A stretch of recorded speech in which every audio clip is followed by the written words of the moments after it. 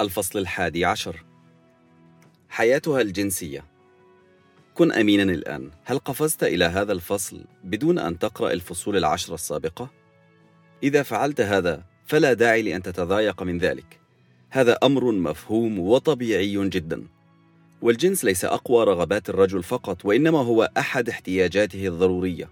ربما تدرك ذلك بالفعل.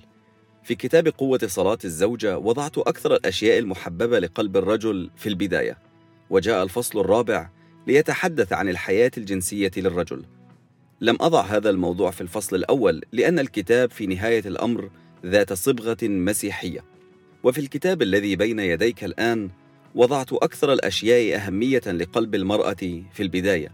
لهذا السبب وضعت موضوع الحياة الجنسية للمرأة في منتصف الكتاب.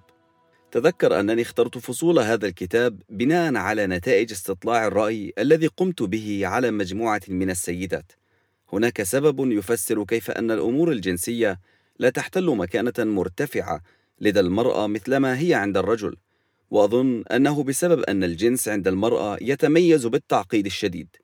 من الصعب للغاية بالنسبة للمرأة أن تفصل نفسها عن مشاعرها وذكرياتها وأفكارها وخبراتها وتتصرف بجسدها فقط، وهي لا تسعى لإشباع احتياج الجسد فقط، ولكن لإشباع احتياجاتها العاطفية أيضاً.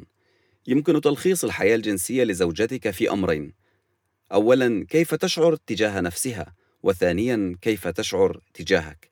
إن الطريقة التي تشعر بها المرأة عن نفسها تعتمد بشكل كبير على معاملات الرجال معها خلال سنوات عمرها. فإذا كانت قد تعرضت للإيذاء أو التجاهل أو المهانة أو الاحتقار أو الاغتصاب، أو ببساطة لم يقدرها أحد، فإنها لن تنظر لنفسها نظرة تقدير. وحتى إذا كان من ارتكب هذه القسوة شخص آخر غير زوجها، فإن حقيقة تعرضها للأمر سيظل عائقاً أمامها في التجاوب معه. ومهما بدا في الأمر من ظلم، وإذا لم تشعر المرأة بأنها جذابة أو مثيرة، من الصعب عليها أن تتصرف على طبيعتها. ومع ذلك يستطيع الرجل أن يطمئن زوجته ويؤكد لها كم هي جذابة بالنسبة له، وكم هي محبته لها. وشعور المرأة بالجاذبية والحب سيجعلها ترغب في مشاركة نفسها مع زوجها بأكثر الطرق الحميمية. إن الطريقة التي تشعر بها زوجتك تجاهك، أياً إذا كانت غاضبة أو محبطة أو مجروحة أو تشعر بالمرارة ولا تريد الصفح، فإن هذا سيؤثر بشكل هائل على رغبتها في الحميمية. وإذا كنت قد جرحت مشاعرها بطريقة أو بأخرى، حتى إن كنت غير متعمد تماماً، فربما يجعلها تنسحب عنك جسدياً كنوع من الدفاع عن النفس. ولا يهم إذا كان الجرح قد حدث منذ 30 يوماً ولم يخطر على بالك أبداً خلال 29 يوماً الماضية. وإذا لم يحل الأمر بطريقة مرضية لنفسها من الداخل، فإنه سيؤثر على علاقتكما الجنسية. وعندما تكون متضايقة منك، يكون اللقاء الحميمي أبعد شيء يخطر على بالها.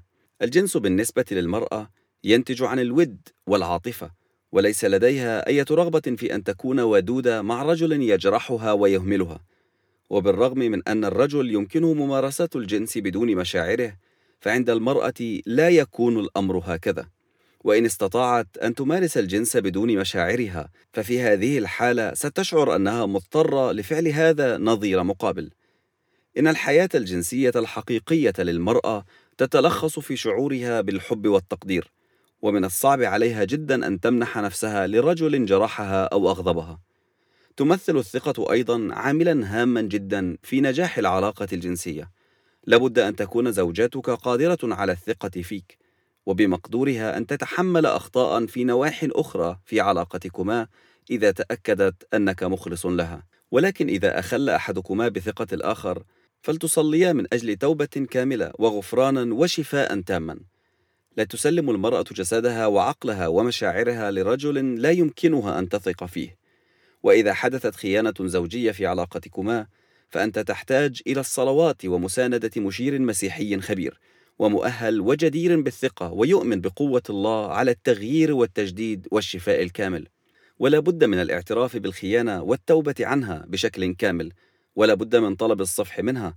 وصل من أجل استعادة حياة العفة في قلب كل واحد منكما، ومن أجل الإخلاص كأسلوب حياة لا يقبل المساومة.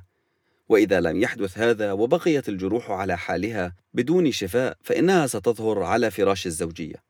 لابد من حدوث شفاء كامل في هذا الجانب قبل استعادة الثقة من جديد، والله هو الوحيد القادر على شفائكما وإعادة الثقة بينكما. بعض الأزواج والزوجات لديهم مشكلات تتعلق بالجنس في زواجهما، لأنه ربما مر أحدهما أو كليهما بتجربة جنسية غير صحيحة قبل الزواج، وإن كان حدث ذلك لأي منكما فليصلي من أجل أن تقطع الروابط النفسية الخاصة بهذه التجربة لكيما يتحرر من تأثيراتها. لا يريد أحد أن تطارده ذكريات العلاقات السابقة حتى إلى غرفة نومه. وحسب النصوص الكتابية لا يستطيع الزوج أو الزوجة أن يعطي لنفسه الحق في أن يمنع جسده عن الآخر، ولكن في نفس الوقت يجب أن يكونا حساسين تجاه احتياجات بعضهما البعض والحالة التي يمر بها.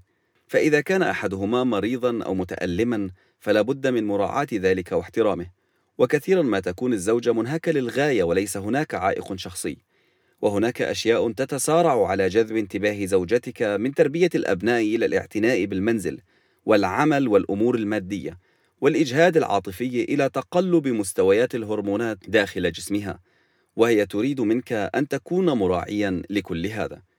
من ناحية أخرى ترك هذا الجانب من حياتكما ليصبح مهملا لا يعد أمرا جيدا أيضا. يمكن أن تصاب الزوجة بالتشتت نتيجة لأشياء كثيرة، وينتهي الأمر بإهمال علاقتها الجنسية مع زوجها. لهذا السبب من المهم أن تصلي من أجل هذا الأمر أيضا.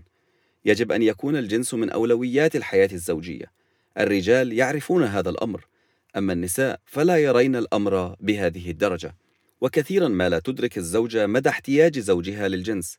لهذا السبب من الجيد أن تصلي من أجل زوجتك حتى تدرك جيدا هذا الأمر وتقدم لك الحميمية الجنسية التي تحتاجها. ولا ينبغي أن تشعر أنك أناني عندما تفعل هذا. أنت لست أنانيا، بل أنت تهتم بجانب جوهري من حياتك الزوجية وتضعه ضمن اهتماماتك الروحية، لأن هذا الجانب إذا أهمل قد يؤدي إلى تدمير حياتكما الزوجية. ولا يصح أن تترك للصدفة هذا الجانب الهام للغاية في علاقتكما. أعرف أن هذا قد يبدو غريبا لك، ولا تغضب علي بسبب قولي هذا، لأن هذا ما قالته النسوة في استطلاع الرأي الذي أجريته. لكن النساء يريدن مشاركة الحب مع أزواجهن دون أن يؤدي هذا لممارسة الجنس في كل مرة. تحتاج زوجتك إلى إحساس من الرفقة، إلى حضن وقبلة ولمسة رقيقة واحتواء، ولا ينتهي هذا إلى ممارسة الجنس. وأحيانا تشعر بالاحتياج إلى التواصل العاطفي والتشجيع والحميمية بدون أي ممارسة. ليس هناك شيء أكثر جاذبية لامرأة مثل رجل قوي في الرب، فهذا يجعله لا يقاوم. رأيت رجالا غير جذابين يصبحون أكثر وسامة وجاذبية حينما يقتربون من الله ومعرفته والنمو في الحياة معه والتشبه به أكثر فأكثر. إذا أردت أن تكون أكثر جاذبية لزوجتك تعمق في علاقتك بالرب، اترك الله يشكل قلبك، وهو أيضا سيزيد من رونق مظهرك حينما تتغير على شبهه. لابد أن يكون لديك 50 سببا لتبقي على شريك حياتك، والأمور الجنسية هي بالقطع أحد هذه الأسباب. وأثق بمعونة الله أنك قادر على التفكير في 49 سببا الأخرى.